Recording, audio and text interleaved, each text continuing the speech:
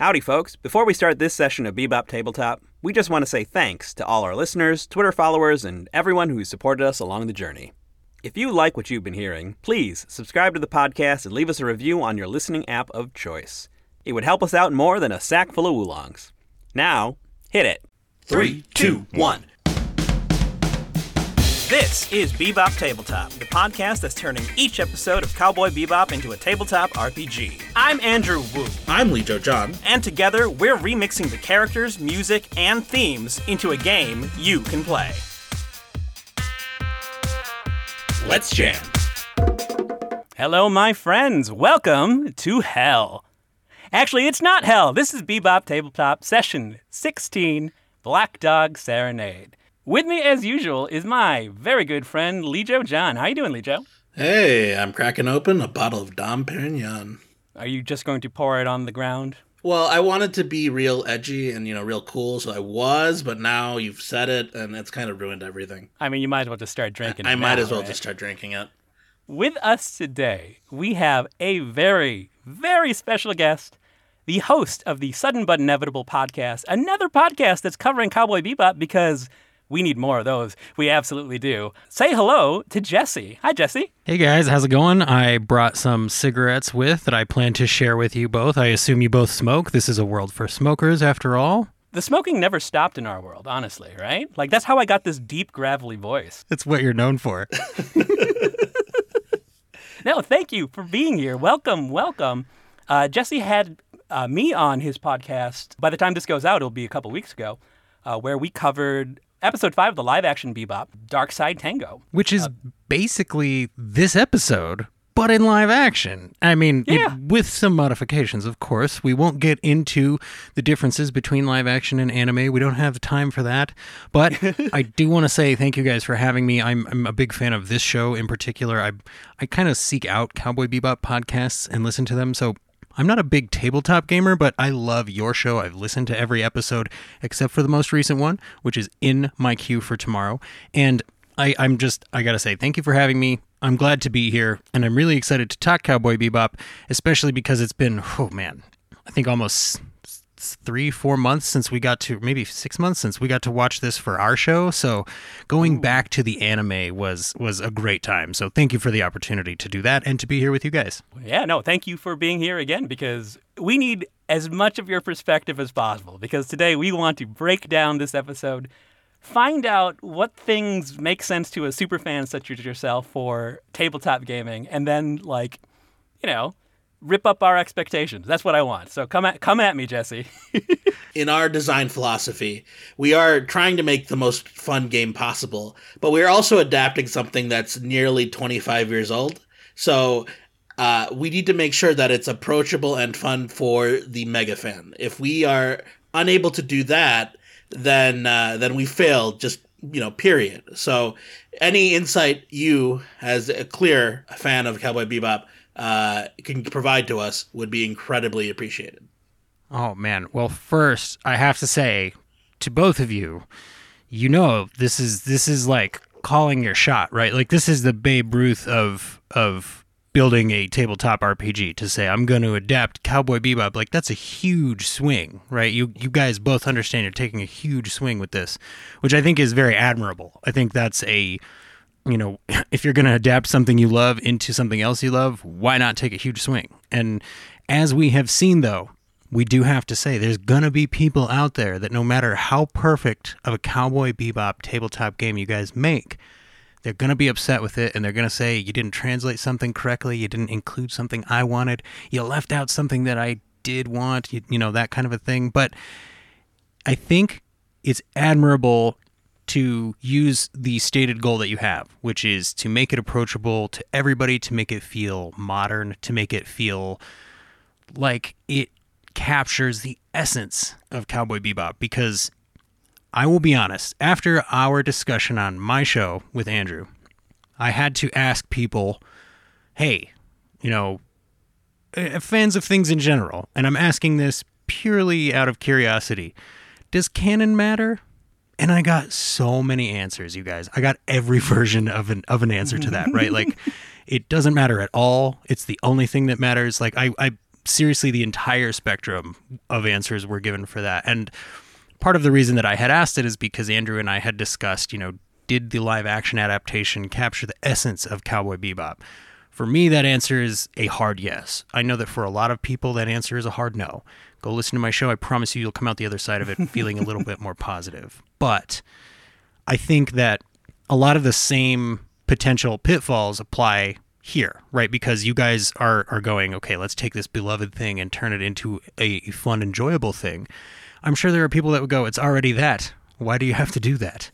But I think that for me, as a person with like no tabletop RPG experience, your goal should be to make me feel like there's jazz happening and that that jazz is the result of my actions. Now, I don't know if that means playing actual jazz music in the background. Maybe it does, but I've actually found that I'm not a huge jazz fan outside of Cowboy Bebop, so maybe just play the Cowboy Bebop theme song. Yeah, just Bebop, and just the entire soundtrack to the series in general. But I need to feel like the split-second whimsical decisions that I make are creating a fun narrative that other people would like to be a part of. Because to me, I think I said this on our show, the essence of Cowboy Bebop, this is going to sound pretty simplistic, but it's cowboys.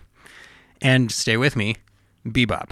So if those two things are there and I feel those two things and I feel like I am those things, right? I feel like a cowboy in space or I feel like I'm bebopping my way through this game, then I think you guys have hit the target.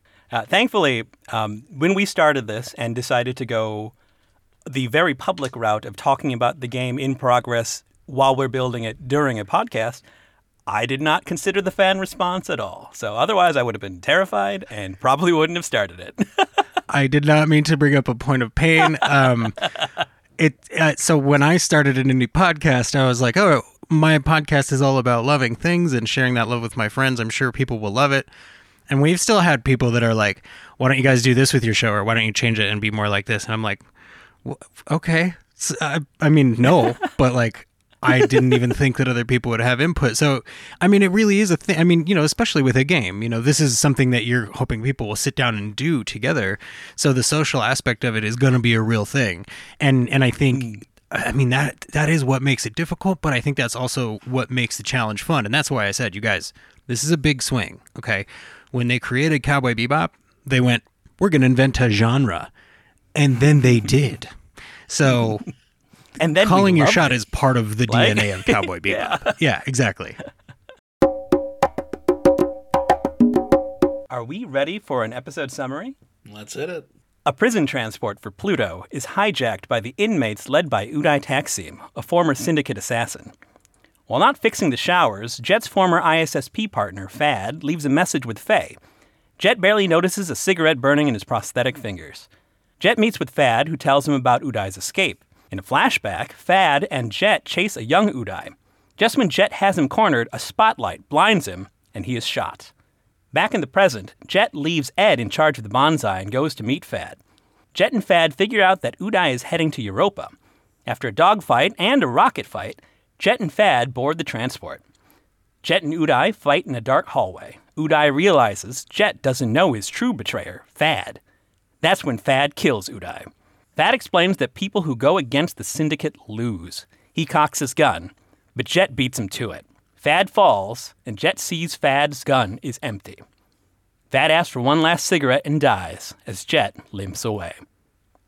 Jesse, you and I talked about, you and I and your co-hosts talked about the live-action adaptation of this exact story. So in the live-action version, the episodes are a little longer, so there were still...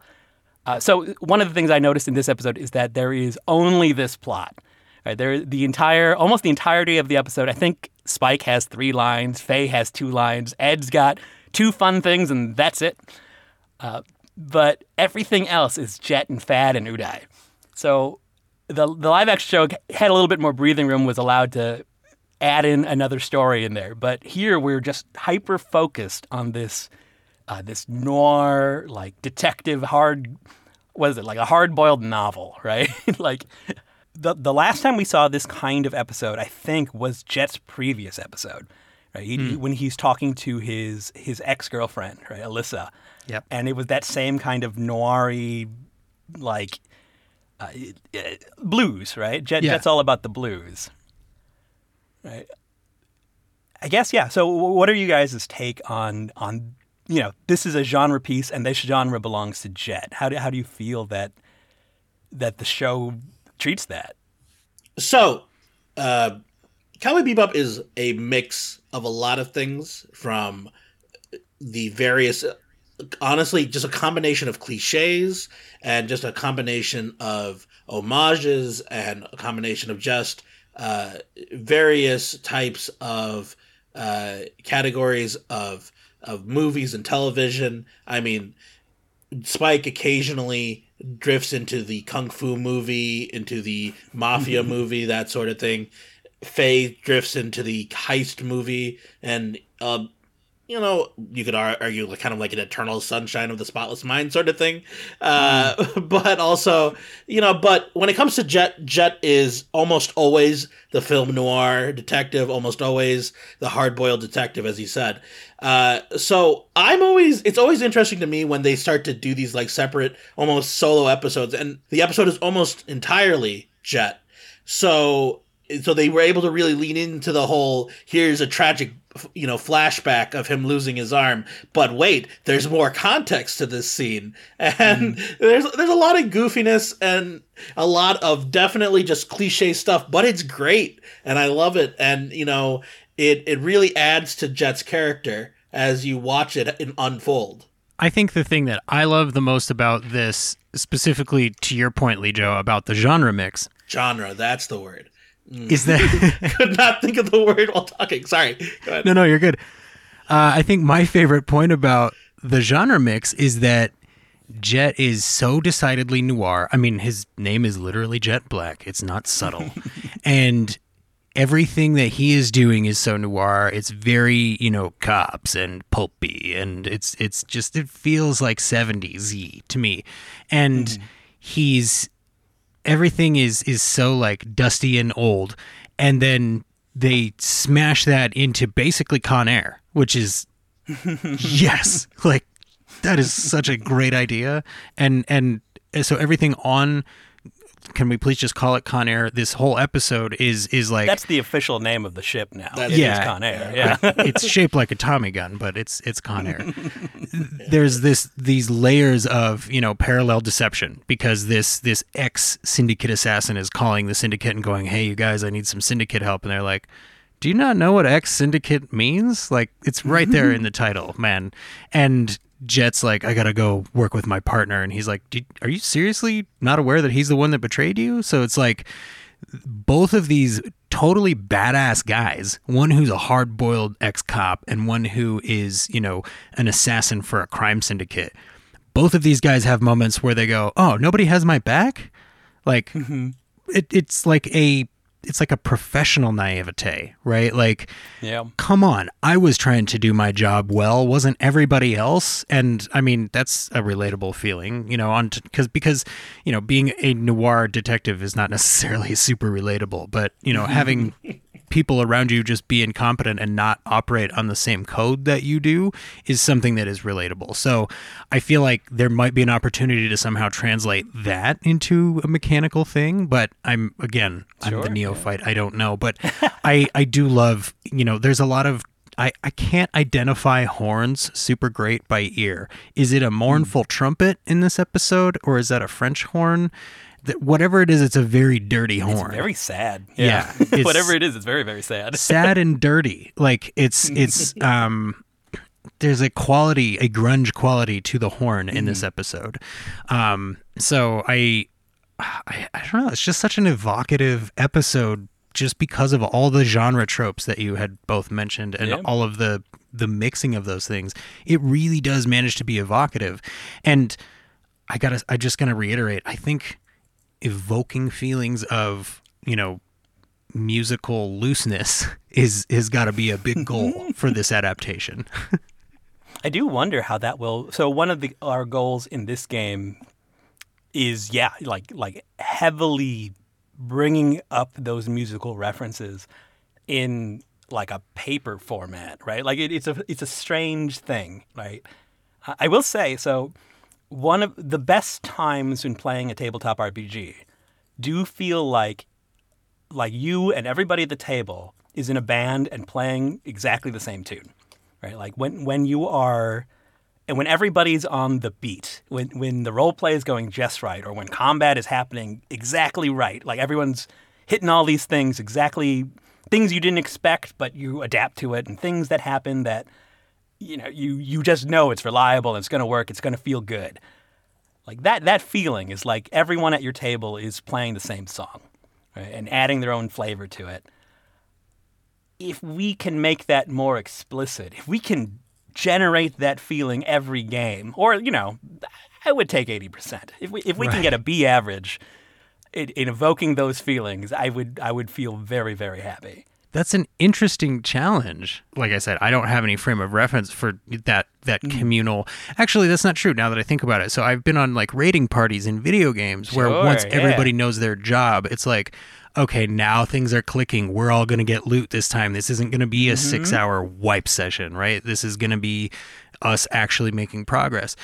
I wonder though, like, how do you make each player feel like they have their own control over some of that rhythm? And how do you make that polyrhythm work, right? Because it's jazz. That's, oh man, I didn't even consider that, you guys. What are you going to do?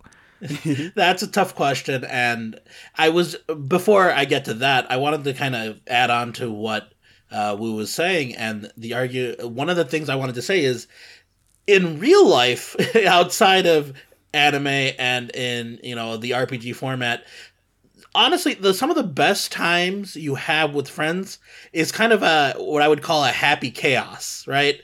Things are happening, and they're moving fast, and it's a wild ride, and you are enjoying it. And that is the tabletop experience. That's kind of like the peak. It's not the orderly, you know, fight where you all punch, you know, a bad guy over and over again. It's like your friend is attempting to do something insane, and you need to now kind of cover for them, or you need to do this in real life or in the game. Like, that is kind of that feeling I want to evoke. And because that is Bebop, it is sometimes it is a very sad, and, you know, it can be very depressing show, but the peak is sometimes the most wacky, most chaotic sequences you could imagine. Now, is that going to be a tall order to ask for a role-playing game? Absolutely.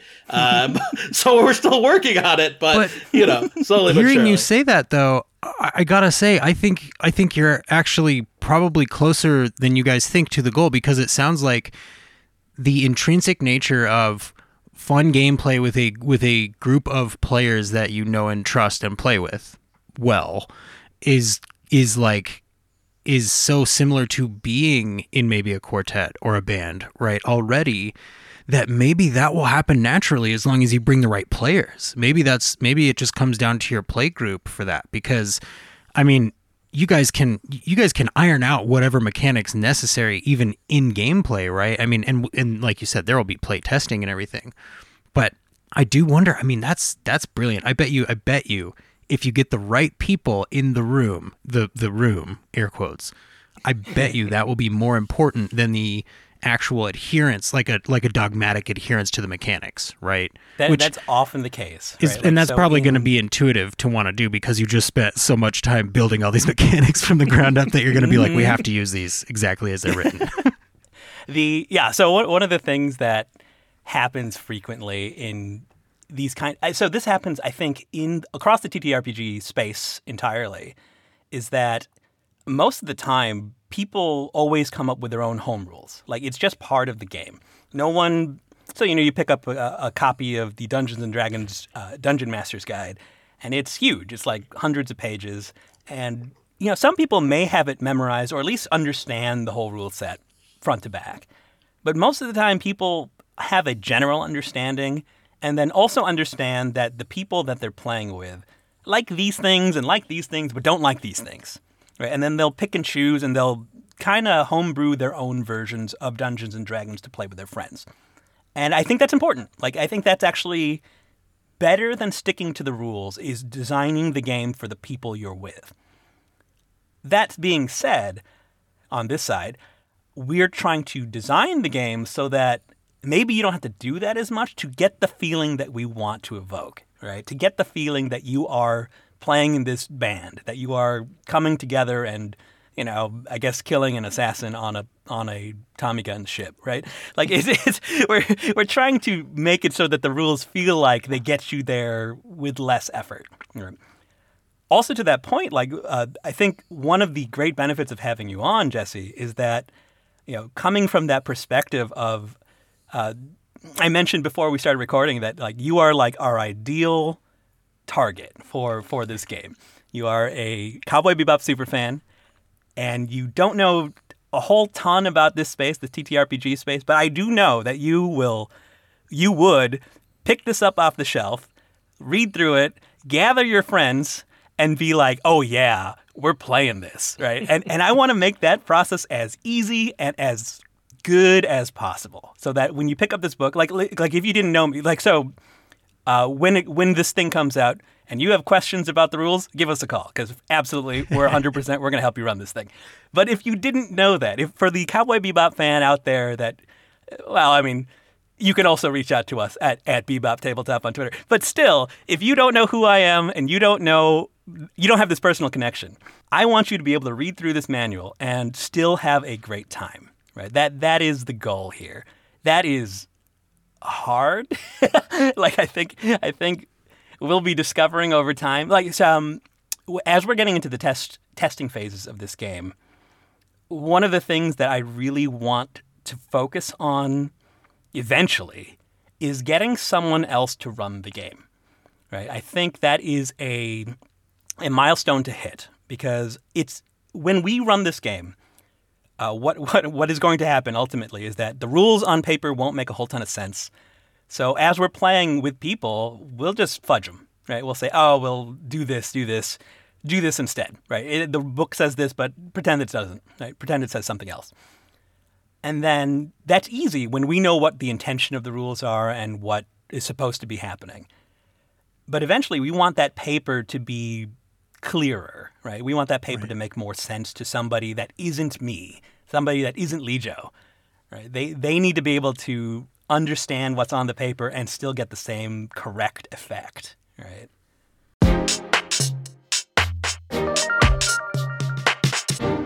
For me, I think the biggest thing would be immersion.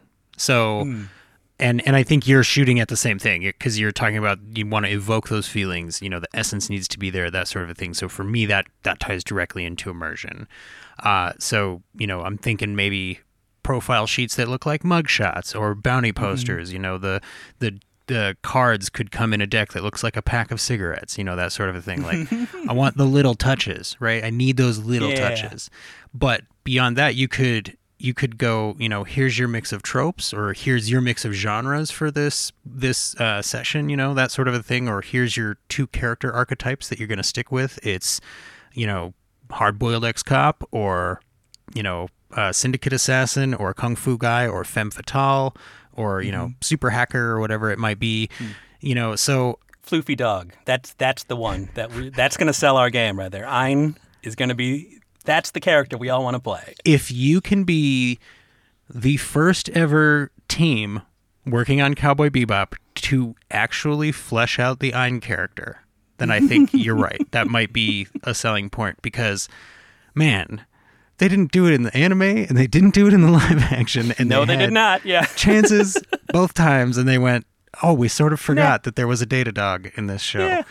Which, I to be fair, I feel like they remembered there's a cute dog in this show, but they forgot that he was special. It's not just a dog. Anyways, as a person, who, to be clear, you're right. I will be picking this up off the shelf. I think first I have to get out of the way. Put the podcast cover art on the box, because it is so good. I don't own dice. It makes me want to buy dice. It is a good design. Our friend Steph made that, and she is awesome. And I can't thank her enough for it, because it is so good. All my compliments to her. It is gorgeous work. And I really feel like if it were on a box, it would sell a product. But maybe ship miniatures. I mean, there's a lot of stuff, I don't know. I don't know what the norm is for the box that you buy of a game off a shelf. Is it usually miniatures? Is it usually just all cards so that it's a purely social game? Is it, like you said, is there some booklets? Is there just one sheet of paper? I think if you're going for maximum like jazz type immersion, you could almost get away with one sheet of rules and then character profiles per person and then a setup, like, or maybe a set of cards that build a setup for that particular session, right? Like, okay, so there's a spaceship full of cons and they're trying to get to Pluto and you have this many turns to do whatever, right? I have no idea, but I want to feel... One of the fun things in this space, so I think you're thinking of things more like a board game, right? Most board games come with components and like a pretty concrete set of rules and a very almost like limited set of outcomes or what's the word? Scenarios. Almost like limited winning conditions. Mm-hmm. Sure, yeah. It's like these are the rules of this game and this is how you win, right? So one of the things that's really cool about TTRPGs, and also a little terrifying, is that there is no winning condition, right? There is no restriction on what this game is about. To your point about miniatures and components and, oh, yes. I mean, in an ideal world, that is where we're going 100% because I want a little swordfish. I want a little hard-boiled detective minifig, right? Like I want all these things, right? The key is that like you don't need them, right? In order to play the game, in our case, so in most other, I don't know about most, but in some other TTRPGs, they usually provide some sort of map of some kind just because you're playing in that space of like a tactical war game, right? I move my character this many feet, I move this person over here, we're next to each other so we can fight, things like that, right? The way we've structured this so far is that it's called Theater of the Mind. So more like your players are imagining a space together without a physical like map to guide you. Right. Now that isn't to say like we wouldn't provide some sort of concept art or provide some like I think something that would be great would be like a module or book with just settings. Right? It's like, hey, here are all the cool planets around. Pluto is a planet here, right? Because yes, I guess it never went away. But like here's a picture of Pluto, the prison planet, and here are what conditions are like. Here is how much a Datadog costs on Pluto, right? It's 150 Woolongs. Things like that, right? Like provide your game master context for building out scenarios themselves, right? Right. So you would use this. So this episode would be like an inspiration for part of that story. So then in that case, would you be like, thinking your party encounters a ship that is full of cons, or are you thinking more of like one of you is contacted by somebody that you used to know? Like, because that could create that social deduction aspect, right? Or do you think it would be more of like a full like, here's the deal, it's full of cons, you have to do this? Because, again, I have no frame of reference. Well, so when it comes to tabletop RPGs, there are different options. Some games will be like, hey, yo, this is a problem. You need to go fix it right now. But a lot of other games are more like, here's something mysterious and interesting. You should explore that. And because tabletop RPGs tend to have a lot of freedom, and I mean, again, as I've said before, D&D and most tabletop RPGs are just playing make-believe with your friends, and that's fun. There's always a chance that everything goes in a completely different direction. Maybe Jet meets Fad, and then they decide to, go to the horse track and bet on, horses. Like that could be, your session. Like you did nothing like you were supposed to, but hey, that's the game for you. But most likely, yes, the hook would be, hey, your old, contact from Ganymede was paging you, are you going to go answer the call? And if you want to, you answer it. If you don't want to, we'll do something else. See, I like that, and I feel like that would be the way to craft that hook. You would either say your old partner is calling you, or if your particular play group, which is how mine would be, happens to be like, let's call it ship centric, right? Like they spend a lot of their time on the ship.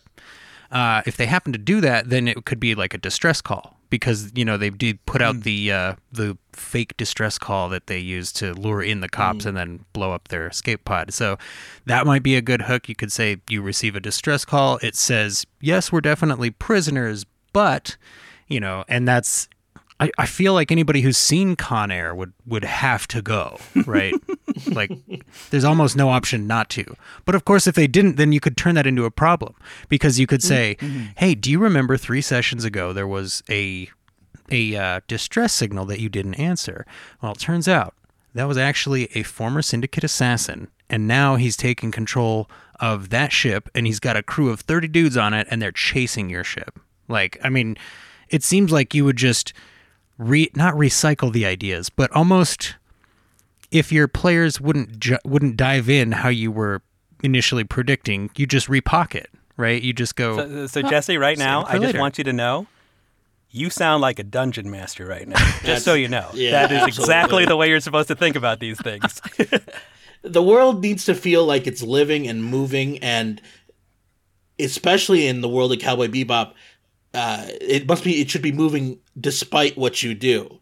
Whether or not you choose to engage with the syndicate, or you choose to engage with the local, the locals are having a produce war or something, whatever you engage with, other things are going to be happening. So absolutely, if you don't deal with this roving band of convicts, if I was the game master here, I would probably make them like a pirate crew. Like they would be, doing the fake distress signal and basically stripping, unsuspecting ships for parts or something like that.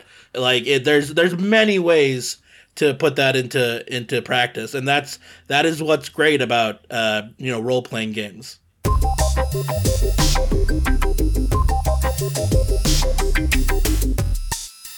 So, would you give a player, and again, forgive my ignorance, but would you give a player like a play style mandate, like not against their will or anything, but like, hey, so you are the hard-boiled detective, right? Or like that's your character, or like during the character creation process, would they say my character is a hard-boiled detective, sort of a thing, or would they go more broad than that? So it is up to them entirely, right? So I think the beauty of this is that the beauty of tabletop RPGs is that each person can come in and design a character however they'd like, right? So I think my first instinct is just to build like an exaggerated version of myself that lives in the Cowboy Bebop universe, right? Like that's my first instinct to be like, okay, how did I become a bounty hunter? Who am I? What kind of skills do I have? And then see where that goes, right? Like I don't know, when we talk about character creation a little bit several episodes ago, and how the feeling we get is that every one of the main characters of Cowboy Bebop, and a lot of the side characters as well, is composed of 3 pillars, right? It's where did they come from? Like what is their background? Jet is an ISSP officer, right? He's got a bunch of skills related to being a cop, right? How did the world screw them, right? Like, how did they become a bounty hunter, essentially? And that's this episode right now, right? For Jet, we saw what happened to him. Why is he living like a cowboy these days, right? And then how do you carry on? How do you carry that weight? And that is kind of the rest of the series, right? Like Jet growing his bonsai, right? Jet dealing with his ex-girlfriend. Those pieces are how Jet moves forward. Right? And that composes the most Bebop-feeling characters. Like every single one of them has those 3 components. So we would ask, as a new player to come into the game, that is how they think about constructing their character. Right? By focusing on those 3 things. So the fun thing about adult make-believe time is that the rules are flexible, and we're trying to maximize our fun. So what happens is like you and your game master would discuss your character. Right? A player would come to them and say, I want to build a character like this. Right? This is what I'm thinking. This is how I think they should be. And the game master will know what they're thinking, will try to design, first of all, we'll try to help them craft their character in a way that fits the world that they're thinking of.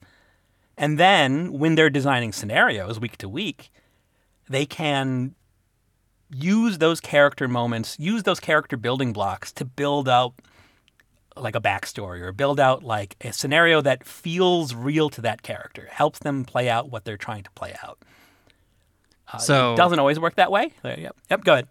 Well, so as a no experience dude who just picked this up off the shelf and I'm trying to get my friends to play it with me, I'm going to need ultra simple combinations of things that I can say you can be this and that with this in it. So I'm thinking like list of archetypes, right? Like we were saying. So you'd have detective, you got kung fu guy, you got femme fatale, you got super hacker, all those things. Then you go pick a haunted past and then pick a, stubborn trait, like almost a strength and a weakness, right? So you've got, so if you were going to build Jet, you would pick the detective character, and then the haunted past would be ex-cop, and the character trait would be can't let things go, right? And then you can, you as the game master or, cowboy master, space master, we'll come up with something. You as the game master. I was going with Maestro for a while. Game Maestro. Oh, I like that it. one a lot. What about game conductor? But I mean, it is the same as That's Maestro. what I was thinking, right? It's the same as Maestro, yeah. I think Maestro is better. I think you're right. You as the game Maestro would then, be able to use those personal traits to craft hooks for your players in theory, right? Because you could go, okay, I know this player remembers they're supposed to not be able to let things go. So if I mention something from 2 sessions back, they'll go, oh, I'm the black dog. I don't let things go. I want to go check that out. Mm-hmm. But the, Clearwater kung fu player would go, no, man, it doesn't matter. Let's just go. Just ignore it. Let's go.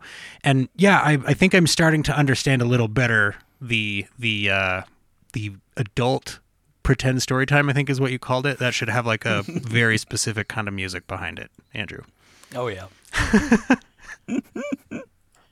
So there are several RPG systems which have kind of what I would call a trope system, where they do have these quick tropes like of this type of character or this such and such, or again like if the noir detective, right? And they'll usually give a list of like suggested strengths and suggested like character flaws. And I think we would probably do a couple of those, but in the end, like we're trying to make the stat system pretty quick to choose from. And I'd like this game to be not quite pick up and play, but I don't want you spending an hour explaining the rules to your friends, because unless they have a lot of tabletop experience, which even we don't have that much, like it's still like the worst part of any board game, of any tabletop, the worst part of anything is explaining how to do it.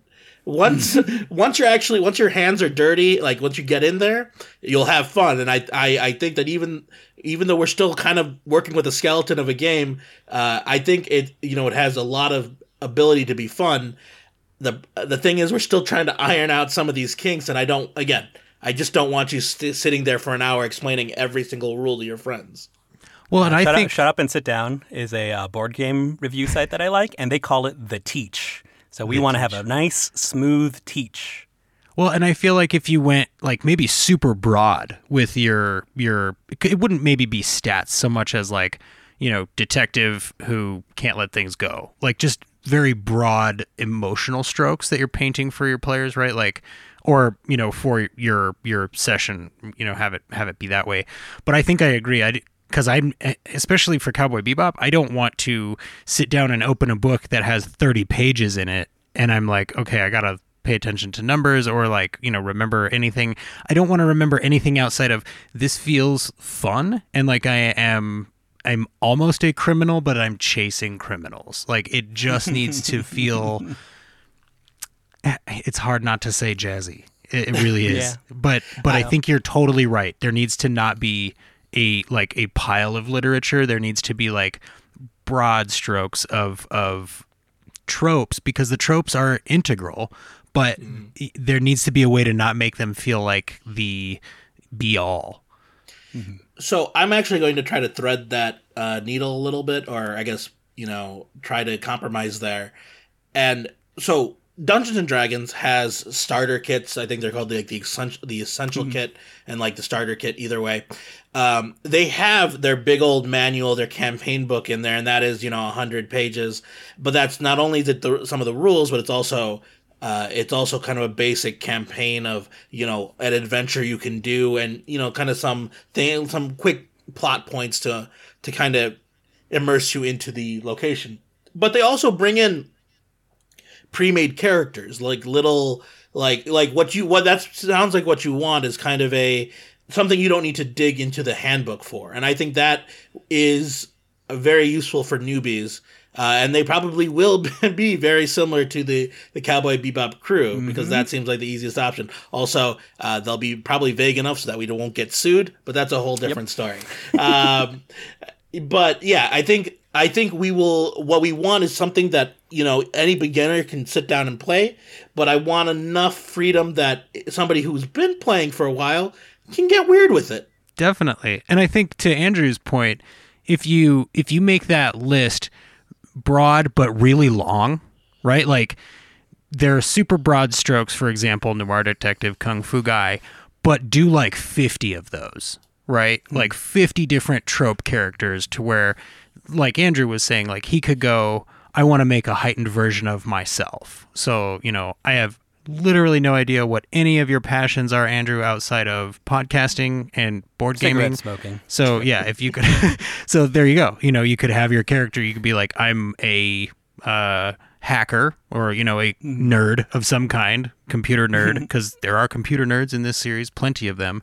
And then you could pick out a couple of other pieces from there. But I think that's a great point, because, and I don't know how you balance the new player versus the veteran player content. My guess would be just give the veteran player more options, right? Like, sure, yeah. Or maybe have all the options available, but not encourage the new player to use them all right away or something. I think that's exactly it, right? I think we discussed a long time ago the idea of like a choose your own adventure style build a character. So we could lead you through. So the way I feel about it is that, like, yeah, there should be tons of options for your character. Right? You should be able to build almost anything you'd like that fits into this universe, right? You want to be VT, you want to drive trucks in this universe. I want that there. I want you to be able to do that. You want to be Punch or Judy? I want that to be there. That's the first time I've thought about that, and that would be amazing. I host a TV show in the Cowboy Bebop universe where we hunt down bounties. Love it. I want that. How do you do that, right? How do you give those options to people? I wouldn't give those options to a person for the first time picking up this book and saying, hey, what's this book about? Because that would be a very strange journey for them, right? Like, it would be very, very hard to play. Probably frustrating, yeah. Yeah. So the way I would frame it is that, hey, let's start with some simple, not necessarily building out these tropes, but if we guide you through the skills that are available, if we say, hey, like, if you answer these questions, yeah, I was a cop. Okay, so go down this path, pick these skills. It's like, oh, and I was, and I've gotten to a lot of fights. It's like, okay, so pick these skills or these disabilities, right? These negatives, right? Then, when you're done with that choose your own adventure kind of process, it's like, oh, this is my character. This is who this is. It kind of fits, it probably fulfills that archetype role, right? It is how you, like, by following these endpoints, these questions, answering yes or no, you get to this archetype, right? It's not permanent, right? Like, I like the idea then that now that you've got this character, if you're happy with this, awesome. Get ready to play. Tell your maestro, right? Oh, that feels a little weird. But tell your maestro. If you're not happy with it, hey, take a look at all these other pages. Like look in the back of the book. Look in the appendices, right? Here's other things you could try, right? Maybe, I want to be a cop, but I want to be like a desk jockey, right? So it's like, okay, so you take the cop path, but you decide, hey, let's take away all the gun skills and adding all the, like, detective work, right? Let's bump that up and minus on this, right? It's like, what if the opposite? What if I want to be like a family hire, nepotism, like I'm a lieutenant in the ISSP, because my uncle runs the force, right? Okay, so take these skills and take these out. You've got better connections, but you've got worse everything else, right? Things like that. At that point, you're like an advanced player, right? I would say you're no longer just playing the game. I imagine, so for first-time players of this thing, I imagine a lot of players will be like, hey, I want to be Spike, I want to be Faye, I want to be Jet. Right? I want to play this game, and I want to hunt down bounties. Right? That's what I want to be. And that's great. Like, I think, our first adventure, probably the example adventure, will be Asteroid Blues, because that is a straight trope. That is 100%, here is a bounty. Here, you are bounty hunters. This is what you need to do. Go and get it. Right? That is our first adventure. But then you play that once, cool. You play a similar kind of thing another time, cool. At some point, you get tired. At some point, you get bored. At some point, it's time to start taking the training wheels off and go wild with it. Right? And I think we want that to be possible. Right? We want you to be able to feel like, I don't have to be Spike. Right? And I don't have to be Jet, and I don't have to be Faye. I can be anything. And it will still feel like Cowboy Bebop. That, to me, is a huge... it's a tall order, but I think... Like you said, if you can capture the essence of those tropes and the genre mix, then I think maybe you need to infuse a genre per character to keep the genre thing in mind. Because I don't have a suggestion for how to keep genre in mind, but like it's definitely essential, and I would think you'd almost have to play music with it because otherwise the music is going to have to come from, it will have to be internal, right? People will have to go, yeah, we're clicking now. Everything is working. It's meshing. The music is the created experience that we're sharing here. And I think if there's some way you could control maybe rhythm of play, that might help. Or like you were saying, if you could get multiple player characters having their own rhythms, that might be enough to create the essence of a jazzy quartet, just for example. That might be enough to do it, but I have no idea, man. Do you guys have any other like specific things where you thought to yourself, to really get across the music or the jazz or the genre mix? Is there anything that you guys have hit specifically on that you think is the key to communicating those things in this setting? I think I actually want to flip this question a little bit back towards you. I think what I want to ask is, even going farther out from Cowboy Bebop, and, you have all this experience with the space westerns, obviously you love your Firefly, as we all do. What is it about the space western that is so compelling? What would make you want to play a game about it? Like, what does there need to be? So there needs to be, I want it to feel, and maybe this is just me, I want it to feel like success is difficult or rare, right? So it sounds like you may have that covered because it is a theater of the mind setup. You just never write that last chapter, right? You guys never put the instruments down at the end of the session, right? You just put them in the cases. And so without any sort of finality, I would think that you would want multiple chances at positive outcomes per session. And I don't know what that looks like, if it looks like, loot drops or, success in an attempted thing. But you'd want multiple chances of that per session, but I would think most of them need to go sideways, but not sideways enough to, like, for example, kill your character, just enough to make you go, easy come, easy go, right? And it needs to be in an entertaining enough world to keep me there, and it needs to feel realistic in the ways that the struggle feel, right? Like, I need to feel like I'm capable, but that the setup is what's making things difficult. The world itself is harsh, right? And I think the other aspect that is huge in a space western, or at least in most of the space westerns that I have personally encountered, other than the harsh environment frontier aspect to everything, is found family. Because Firefly in particular is about found family. It's about 9 strangers, right? And how they get a little closer. And Cowboy Bebop is about found family, but in a much more resistant way. None of them would ever call each other family. They would never share a moment of smiles and hugs, but they all understand that they're there for each other. For the most part. Mostly.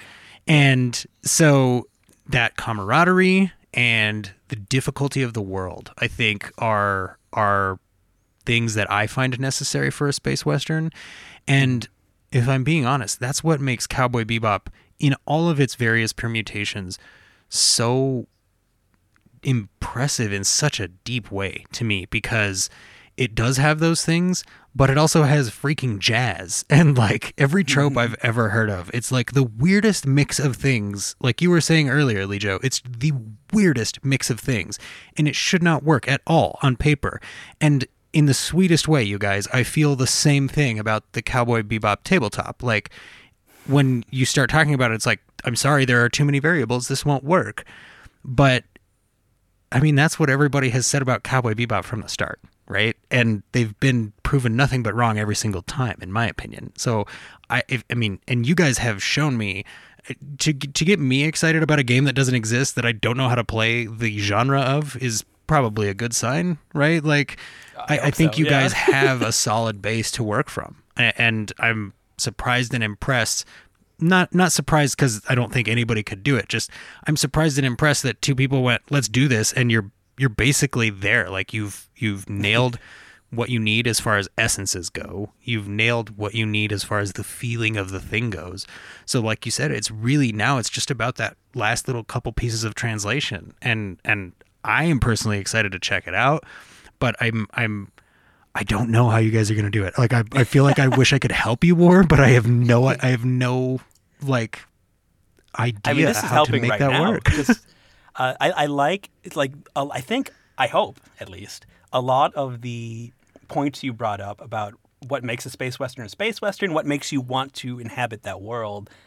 I mean, I think that's almost 100% spot on, like what we've been discussing for the last 16 sessions of this show, right? Where that is exactly the mood we're trying to hit, right? Exactly the kind of scenarios we're trying to build and the feelings that we want to come out of this game, right? And that's reassuring that it's like, oh yeah, those are what we want. That is our goal. Perfect. Like we're on target here. It's very useful for us to know that, yeah, that's what you want, right? That's what people want to play. That's what people want to live in. Well, and I think you're going to get the found family camaraderie aspect of it through the playing of the thing. So it's almost like just by doing the thing, you're creating the second essential piece of it, which I that's kind of amazing, dude. Like it's akin to magic, honestly. Like you're using a shared vision to create a story for other people. That's pretty impressive. Like, and I think we got to get you into one of these games because it is magic. When it goes well, it feels so good. and I think that's how it's going to work, because Bebop is about feeling and about evoking those emotions of cool and ugh and just fun, right? Like it's a tough life, but god damn, it's fun to watch. Like there's nothing that I don't like in Cowboy Bebop, right? Even though they're all having a rough go of it. Terrible time. Just a terrible time.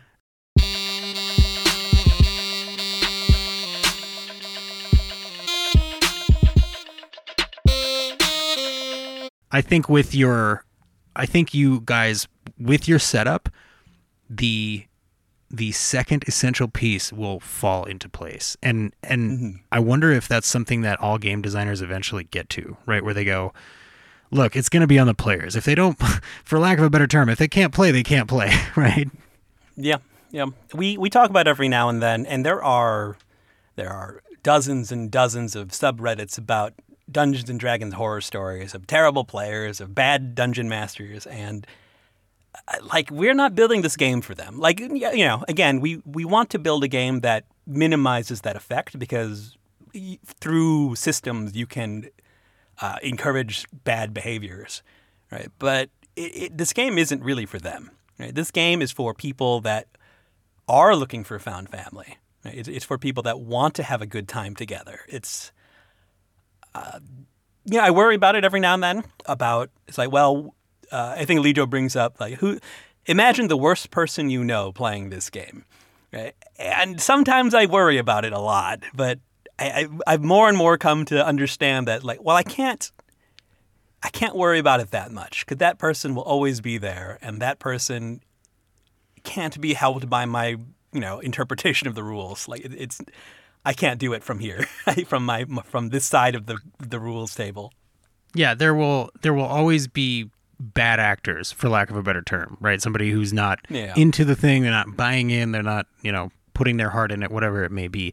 And I don't, you guys probably do worry about that because you're like, what if they ruin somebody else's experience with this? And that's a good thing to worry about, but I don't think that's on you guys. You can design the game as well as you possibly can, and there will be somebody that will find a way to ruin their friend's play session, right? That doesn't, it's not because it's the Cowboy Bebop game you made, it's because that guy will do that. I'm going to assume that guy is a guy. It's usually a guy. Yeah. Not always, but usually.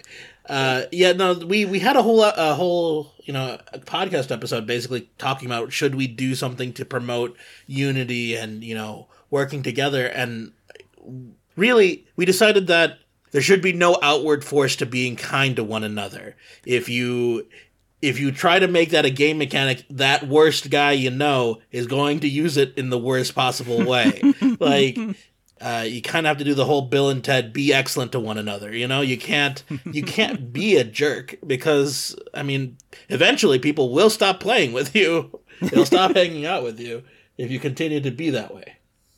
Maybe put that on your one sheet, right? Put that on the main sheet at the very bottom. Just remember, be like clear water at all times. All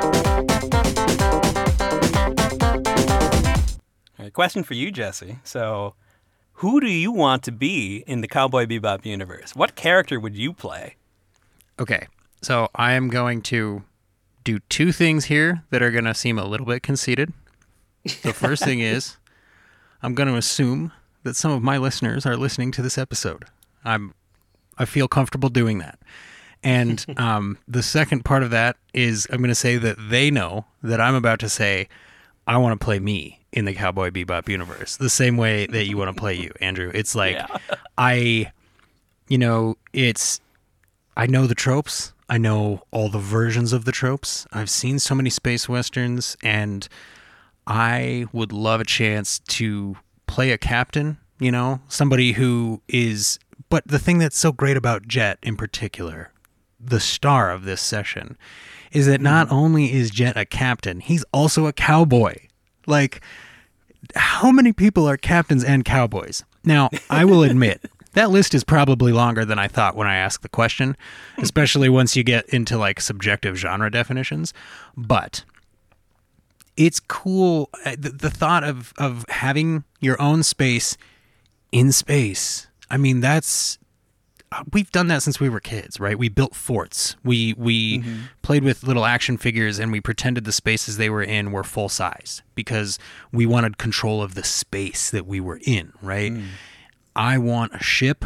I want to be in charge of who is on that ship, and I want to call it a boat most of the time, and I want to wear a coat that looks good in space and on planets. I feel like I could be the captain of a ship because I am willing to look past my own personal flaws. And I know that sounds exactly how it sounds, and that's why I said it that way. I'm getting some, so not only Jet vibes, I'm getting some heavy Malcolm Reynolds vibes out of this as well. Thank you, sir.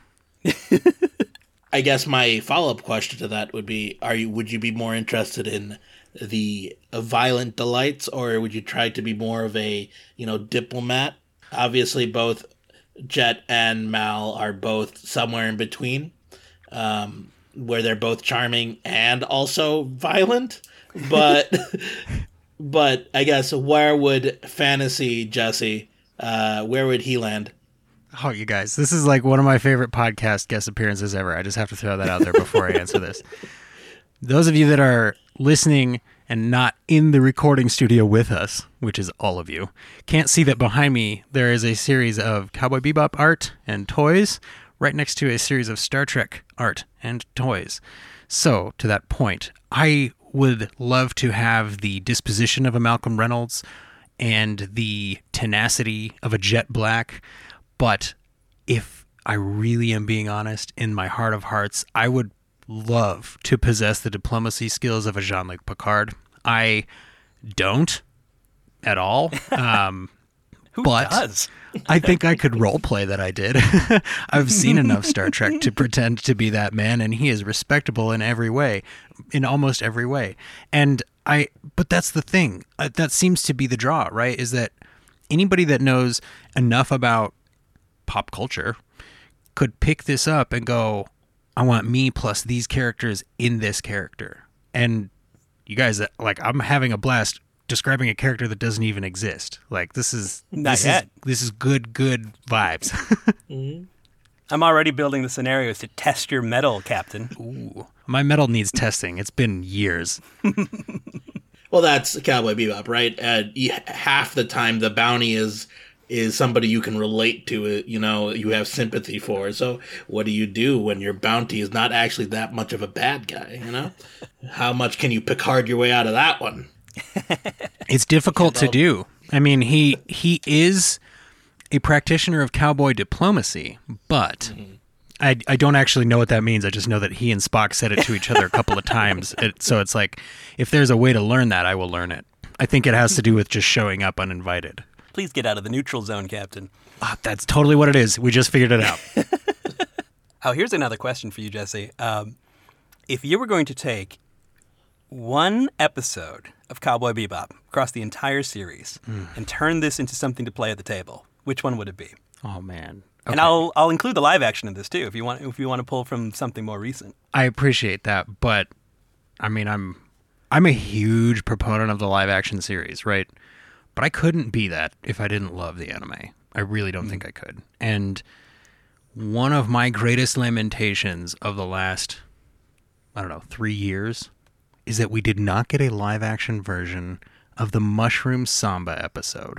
So, if I were going to pick an episode or a session to turn into a session, I love that, I would probably pick Mushroom Samba because I would get to play with my player's sense of reality. I would get to say, here's what you think is happening, here's what's actually happening. That episode, for so many reasons, is the episode I think that makes me smile the most on a rewatch. Mm-hmm. It's the episode that makes me go, this is Maximum Bebop. Like, this is every genre in 22 minutes. This is so many kinds of music. This is 427 different tropes from 1,800 different sources. Like, it's mind-blowing how much they put into Mushroom Samba and how much fun that episode is.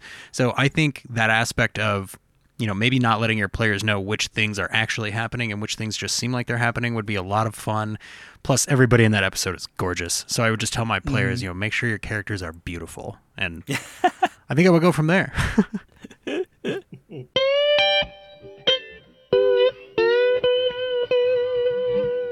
Okay, so I have a question, actually, if you don't mind, Andrew and Lee Joe. Which one of you would betray the other of you to get this game published? Oh, me 100%. 100%. Like, it's not even a question.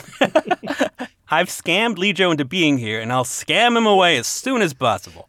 I've told many people what my dream scenario is, and that I don't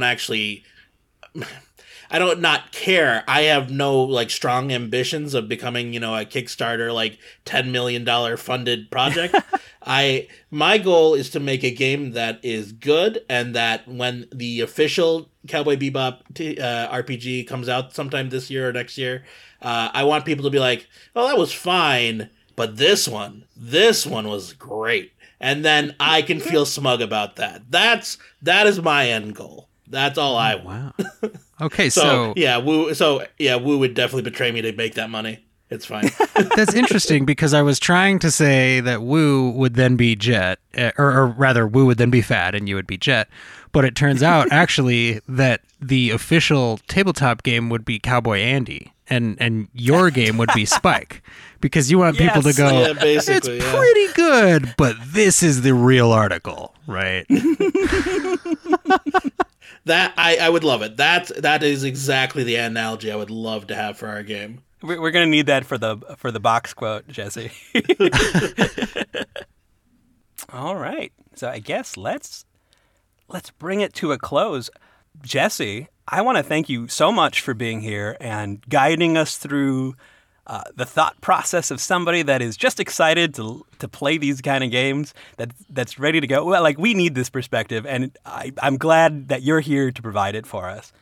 If our listeners, and I'm sure a bunch of the listeners here already know where to find you, but for the rest of you, where can they find you on the internets? So if I haven't just made you never want to hear my voice again, then the best way that you can hear more of it is to go to your favorite podcasting app. Maybe you're already there.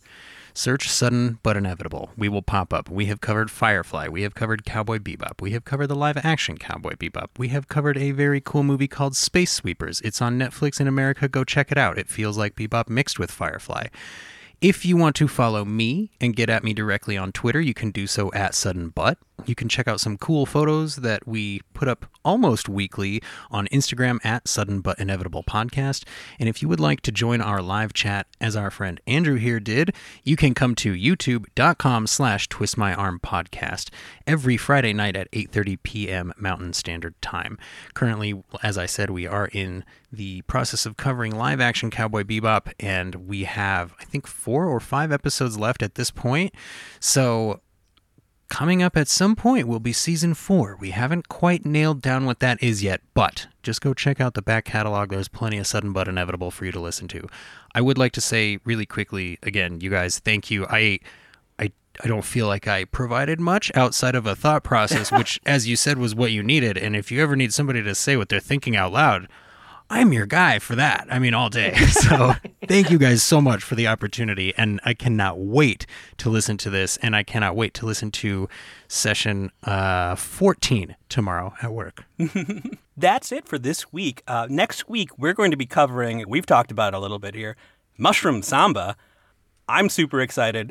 I don't remember what's going to happen. And honestly, I don't think the characters do either. So that's perfect. When in doubt, don't eat that mushroom you found on the floor, please. All right, then we'll say goodbye. So goodbye. Bye. See you, Space Cowboys. Thanks for listening. If you've got questions, suggestions, or if you're starting your own Bebop Tabletop session, you can reach us on Twitter at Bebop Tabletop.